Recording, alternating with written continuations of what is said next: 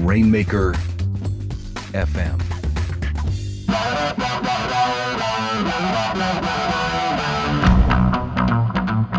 And welcome back to the Writer Files. I am your host, Kelton Reed, here to take you on yet another tour of the habits, habitats, and brains of renowned writers. And this week, the acclaimed essayist, short fiction writer, and author of debut novel The Floating World, C. Morgan Babst, took a few minutes to rap with me about the wrath of hurricanes, writing a love letter to the city of New Orleans, and her secrets to staying organized and productive. Morgan is a New Orleans native who started her journey at New Orleans Center for Creative Arts before studying at both Yale and NYU. Her essays and short fiction have appeared in the Oxford American, Guernica, Harvard Review, and the New Orleans Review, among others. An essay she wrote on New Orleans funeral culture was named Notable Essay in Best American Essays 2016, and her ambitious and haunting first novel, The Floating World, was chosen as an Amazon editor's pick for 2017. It's been called a beautiful, relentless portrait of the devastation Hurricane Katrina inflicted on a city and a family. In a Kirkus-starred review, the book was called a deeply felt and beautifully written major addition to the literature of Katrina. In this file, Morgan and I discuss her background in the arts and the long road to publishing her first novel, why a novel 12 years in the making is so relevant today, how credit card bills can boost your productivity, why you need to turn off creativity while you're writing, how to keep track of your best ideas, and why you need to get into a Lynchian state of mind as you write. The Writer Files is brought to you by the all-new Studio Press Sites, a turnkey solution that combines the ease of an all-in-one website builder with the flexible power of WordPress. It's perfect for authors, bloggers, podcasters, and affiliate marketers, as well as those selling physical products, digital downloads, and membership programs. If you're ready to take your WordPress site to the next level, see for yourself why over 200,000 website owners trust StudioPress. Go to rainmaker.fm/StudioPress now. That's rainmaker.fm/StudioPress. And if you're a fan of the Writer Files, please click subscribe to automatically see new interviews as soon as they're published. All right, and we are rolling once again on the Writer Files with acclaimed essayist, short story writer, and debut author of a new novel, The Floating World. C. Morgan Babst is joining us. Thank you so much for taking the time to do this. Thank you so much for having me, Kelton. Yeah, I understand that you are a native of New Orleans, and you've studied writing at Yale and NYU, and you've published quite a few essays and short fiction. And this book, this fantastic kind of haunting new novel that just came out, is really fantastic. And I really want to talk about your process and kind of the process of writing this amazing book. But maybe for listeners who aren't kind of familiar with you and your journey as a writer, you could just kind of catch us up a little bit on your origins and how you got to this fantastic new novel. Absolutely. Well, thank you again for having me. It's kind of surreal to be here after, a pretty long journey to get to this point where, there's a book in my hand that actually has my name on it. Yeah. It's been about 21 years, I guess, since I first got it into my head that this was my ambition. It's actually a very vivid memory that I have of when I decided to be a writer. It was very specific. It was a very specific and sort of time-based decision where I went to a Catholic school, the Academy of the Sacred Heart, for 13 years, and in my freshman year of high school, my father and I were driving down the street, and he says to me, I think maybe you need a little bit of a change. And I was like, yeah, I think maybe I could stand a little bit of a change. And he said, well, I think you should go to NOCA next year part-time. NOCA is the New Orleans Center for Creative Arts. It's an arts conservatory in New Orleans for high schoolers. That was then a half-a-day program where you would go for 3 hours and study your concentration exclusively for 3 years. straight. And he said, well, I mean, you want to sing? You want to write? You want to draw? And I was like, I don't feel like all of these are relevant options. I could definitely read and write every day, though, for the rest of my life. So I auditioned to NOCA, and it was an incredibly amazing, intense arts education. But probably I have not surpassed at, getting a BA at Yale or during my MFA at NYU. Mm-hmm. There were, just a ton of incredibly generous New Orleans writers who would come in and workshop with us. We studied, world literature with a depth that I don't think I even studied it during my comparative literature degree. It was amazing, and it definitely set me up perfectly to commit myself to this as a profession. Yeah.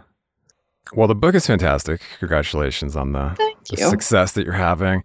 It was named an Amazon Best Book of 2017 Editor's Pick. That's pretty cool to see. Yeah, how about that? Your name up there with some other big heavy hitters.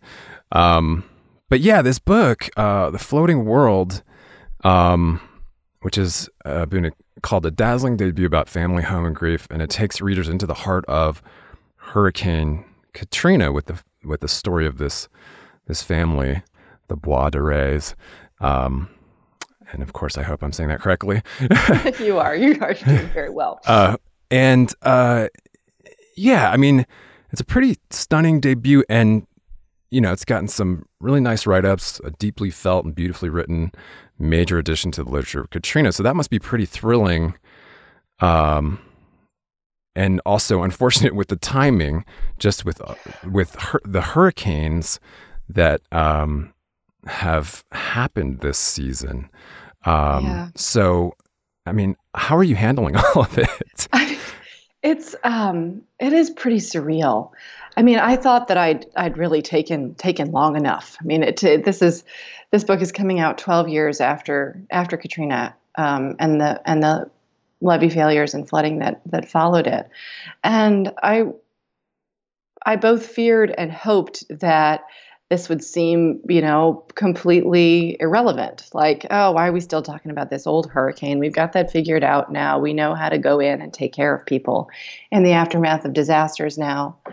And, all along I had been writing it, as a book for New Orleans to, just sort of share our experience of this storm in an intimate way with the rest of America, maybe the world, to show, the human stories that were behind the pretty graphic, almost disaster porny media images that, were a constant on our televisions for so many months in 2005.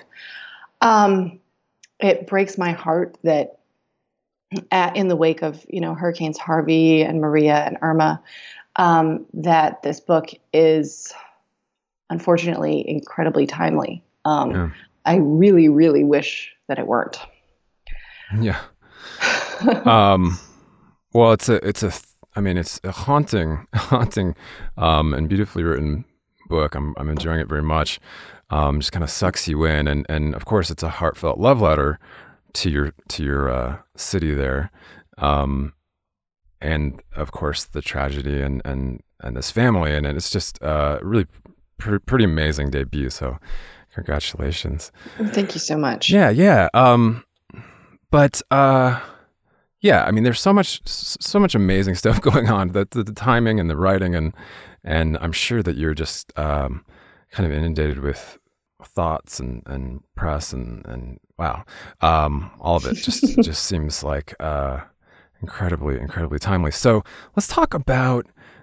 Of course, I'll point readers at your fantastic author website, which has quite a bit more. You can access quite a bit of your writing there. Some of the short stories that you've done. I noticed that there is a prequel to the book and a map.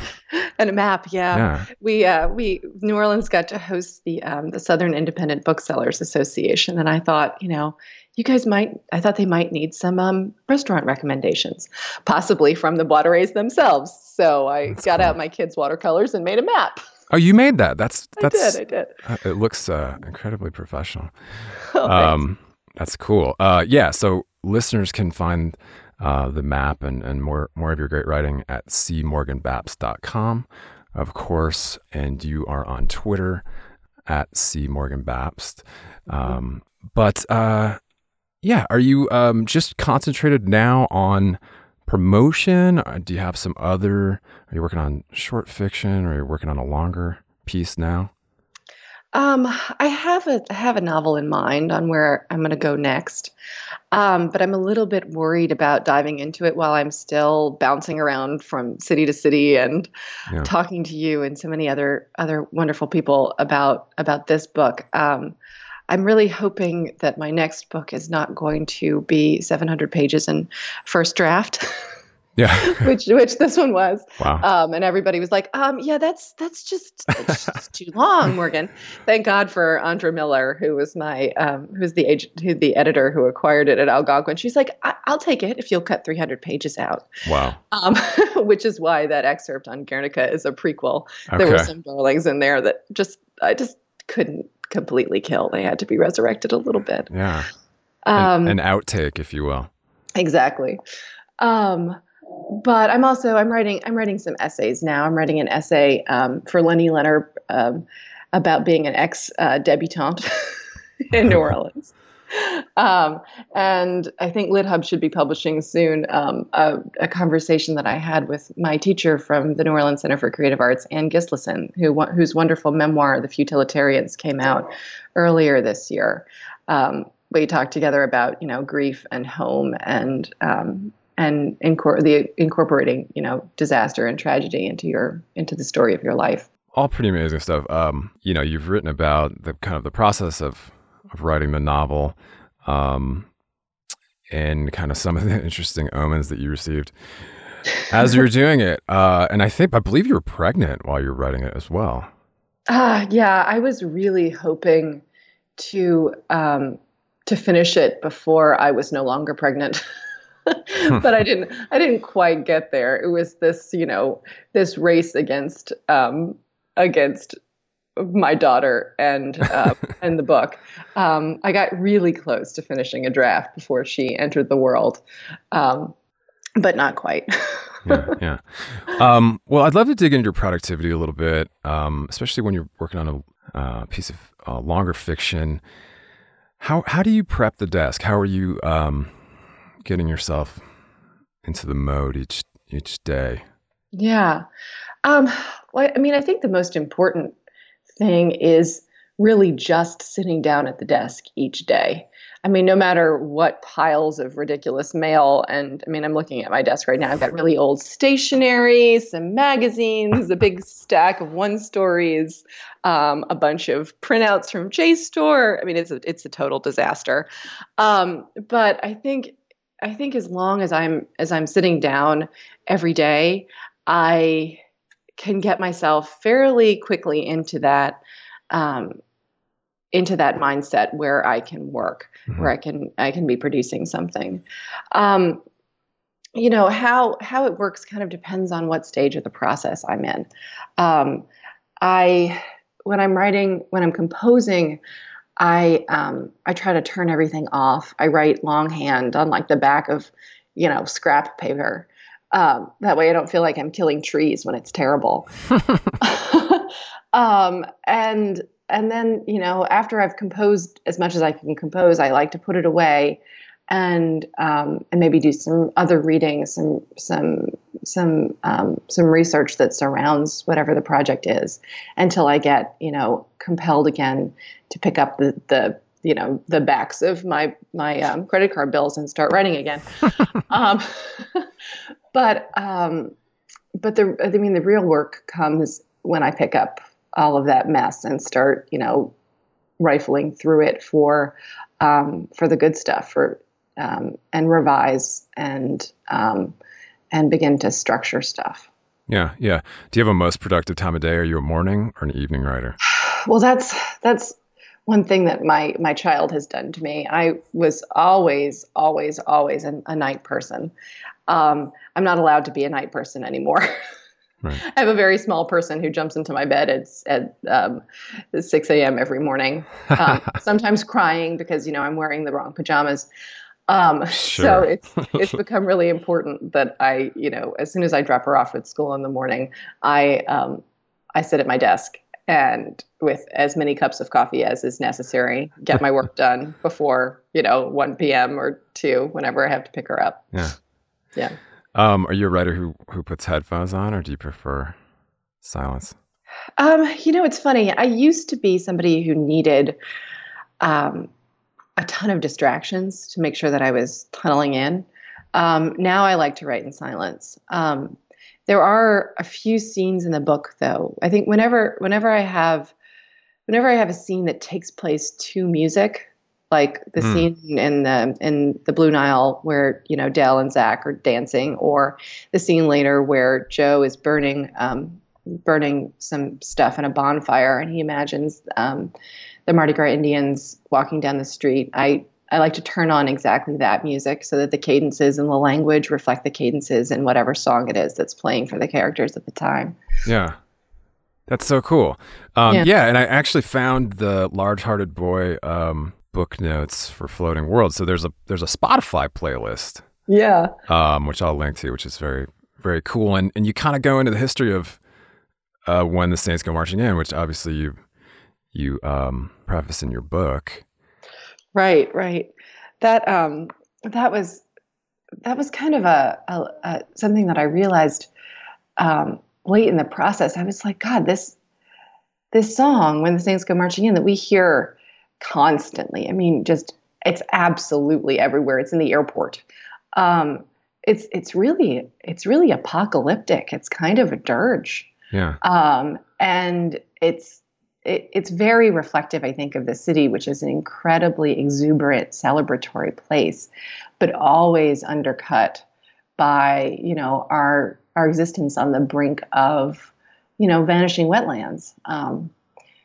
It's a place that was burned down a couple of times, that suffered yellow fever epidemics, that suffered Katrina. And so there's always this, this understanding of mortality underneath our, drunkenness and dancing in the streets. Yeah, I just had lots of thoughts. Obviously, apocalyptic comes to mind in the writing, but the music piece is cool to hear about. Do you have any thoughts on writer's block? Have you ever run up against it, or is it a thing? That's, I think, partially because I figured out this scrap paper solution. It's no longer a thing for me, but it was once a thing. I used to sit there and look at a sentence on my computer screen and delete it and type it again and delete it and type it again and delete it and move the phrases around and move the clauses around and then delete it.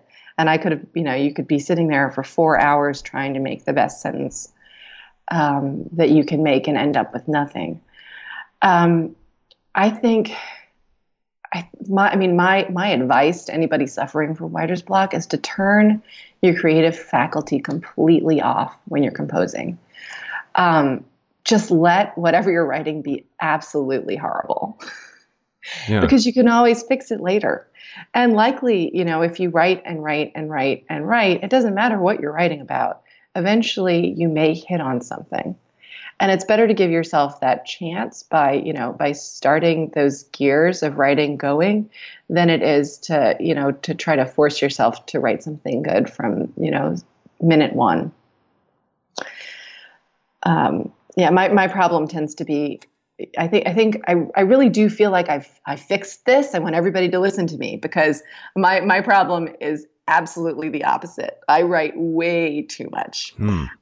This book was 700 pages to start with. Like, most of my short stories are 70 pages in their first draft.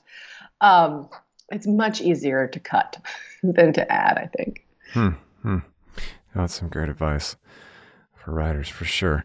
All right, a couple workflow questions for you. Are you a Mac or a PC? Oh, definitely Mac. And are you a Microsoft Word or Scrivener writer? Oh, I tried Scrivener and I thought it was pretty cool, but I ended up going back to old Word. Yeah. Good Though I do old word. I like Google Docs for collaborating with people though. I find that works well. Do you have, aside from your writing on the backs of credit card envelopes, I mean, I just recycle them, but that is such a great tip. Free paper from the credit Free card paper. company. They Free owe paper. us. Yeah, they do. And and when it's terrible, you can just throw it away. You were going to throw it away anyway. Do you have a couple other hacks that you use to get words onto the table, or just to stay Oh organized? yeah. Sure. I mean, I always keep index cards in whatever book I'm reading, because I find that you can really lose good stuff if you don't have a way to write it down right away. Um, I keep index cards and I use my pen as a bookmark so that I'm reading right now I'm reading Her Body and Other Parties by Carmen Machado, which is just insanely good, and it's one of those books where it's so crackling with creativity that it's just making me want to write short fiction. Mm. And so I'll just like scribble an idea on an index card, and then I haven't lost that idea. I can then pin it up on my wall. And when I need something, when I don't have something to work on today, I can look up at the wall and be like, well, I'll use that index card today to Love that. start from. Yeah. How does C. Morgan Babst unwind at the end of a long, hard day? Bourbon. My husband is my bartender. He's very good at making me a delicious drink when he comes home from work. Very nice. Very nice. All right. Well, let's dig into creativity a little bit. Do you have kind of a definition of creativity, kind of in your own estimation? Oh, that's a good one. Um, I think that creativity is about opening a door between your conscious mind and your subconscious mind. Um, I read an interview. I think it was maybe one of those Between Two Ferns. Maybe it was that video series with where Patti Smith and Lynch are sitting there between these ferns talking about meditation and getting really woo woo about where their ideas come from. And I found myself nodding along with them, somewhat to my chagrin, when they were saying that. I mean, it's almost as if your really good ideas are coming to you from somewhere else, from a door into one of those weird rooms where the red guy is talking backwards in a Lynch film. And I mean, I think that's one of the reasons why it's really important when you're trying to access your creativity, when you're trying to compose, to turn off that that front line of ego and critique. Because if you're getting in your own way, you're never going to actually get down to that sort of dream state, that subconscious place that knows all sorts of things and makes all sorts of connections that you're not going to make when you're going about your day, organizing things, making sure that the refrigerator is stocked and the kids are picked up from school. Yeah. I think we know a lot more than we know. Well said. It would seem that New Orleans, the spirit of New Orleans, was a muse for the floating world. Do you kind of have a creative muse presently, or something you're chasing? Yeah, I think New Orleans is a great muse. She's a little bit domineering. The Walker Percy talks in one of his essays. I think it's one of those Esquire things, Why I Live Where I Live, about having to move out of the city to Covington because the ghosts were sitting on his shoulders and whispering to him too much. And I mean, it's possible that I was only really able to write to this depth about New Orleans because I wasn't living here at the time. That with that distance, I could approach it, I could inhabit it without it trying to drag me under. We'll see what happens now that I'm back home. Whether New Orleans maintains its, fertile creative hold, or whether, like the plants around here, it starts to grow up over my windows and try to take the roof off. Which, is something that I think it did to Faulkner, for instance, or to any number of writers who stayed here and ended up getting just really wasted on moonshine all the time. What do you think makes a writer great? I think for a writer to be great, you need to be really willing to take risks, to go off into a direction that your mind is pulling you, and to make sure that it's not a place that you're being told that you have to go by external cultural forces. That was something that I learned in my very last year at NYU, and I took a craft class with E.L. Doctorow, who mostly just kind of sat at the front of the class with his, kind of his head in his hands, being like, "Oh no, you guys really didn't get Moby Dick, did you?" Finally, at the very end, he stands up and he just kind of unloaded all the wisdom on us. Like, I couldn't even write fast enough to keep up with him. But in general, what he was saying was, like, you see all these books that I gave you, all these crazy, completely nonsensical seeming books, Moby Dick and Mrs. Dalloway and all sorts of, Celine. All of these people broke every single rule that you've spent your entire academic life learning.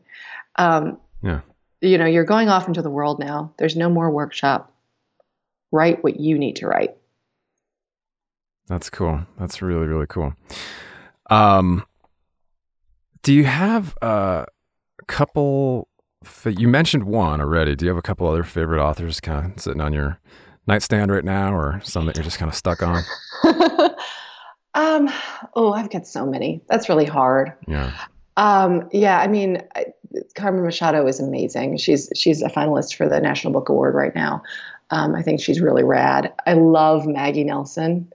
I went on an absolute Maggie Nelson bender last year, starting with Argonauts, ending with Art of Cruelty, which you should definitely end with The Art of Cruelty if you're going to read all of Maggie.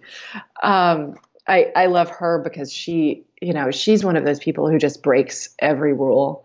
Her books are these sort of half memoir, half poetry, or I guess thirds, a third academic investigation into feminist theory and literary theory.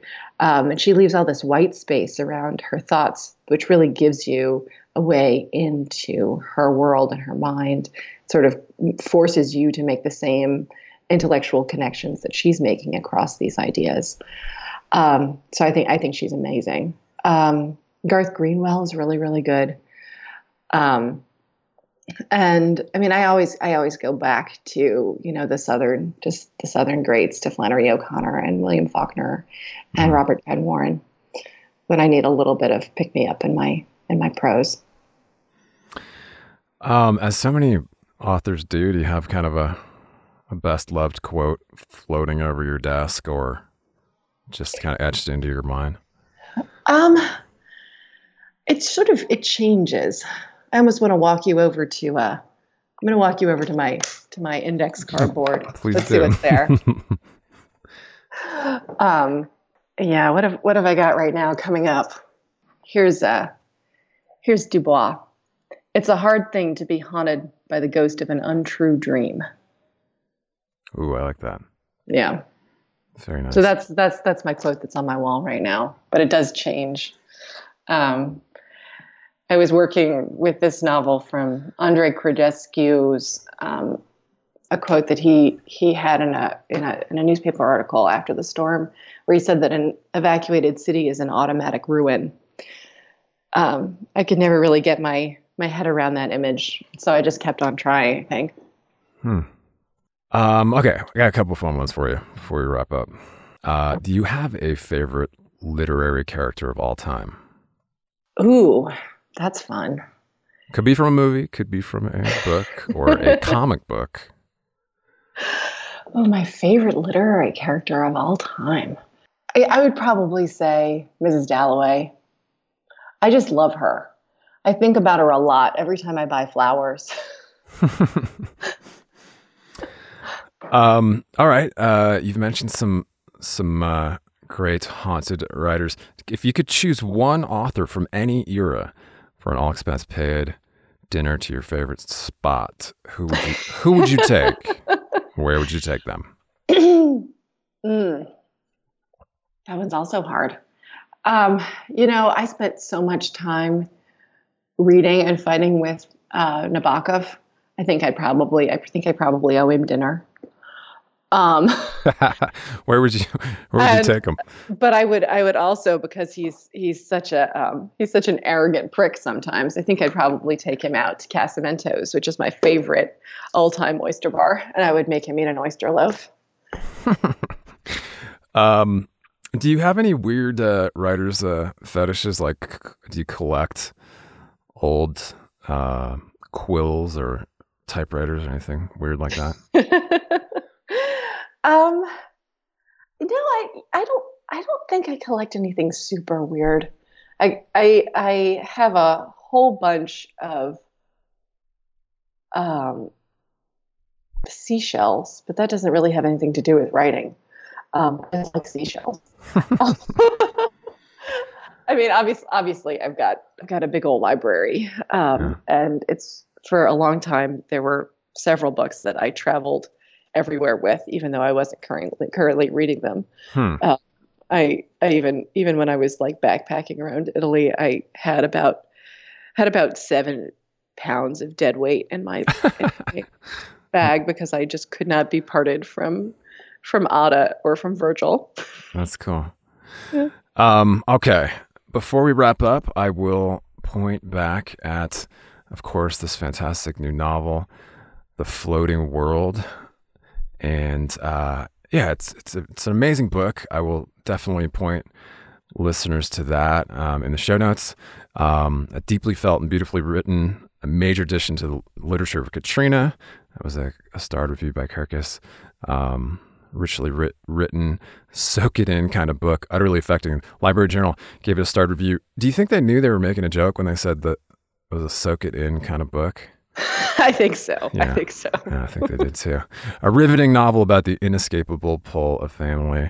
And it really is a fantastic, compelling, haunting prose and story. So thank you for your work. And we'll point at the website, of course, cmorganbabst.com. I'll put your Twitter on there at cmorganbabst. Morgan, thank you so much. Do you want to leave listeners with any other resources or advice on just how to keep going? Oh, thanks, Kelton. I think the most important thing is just to keep going. If you get it right. That's sometimes all it takes. Yeah. Well put. Succinct, to the point. Best of luck on your book tour and with all of your future endeavors. And please come back and see us again sometime. Thanks so much, Kelton. It was lovely to talk to you. Thanks so much for joining me on another tour of the writer's process. If you enjoy the Writer Files podcast, please subscribe to the show and leave us a rating or review to help other writers find us. For more episodes or to leave a comment or a question, you can drop by writerfiles.fm, and you can always chat with me on Twitter at Kelton Reed. Cheers. Talk to you soon.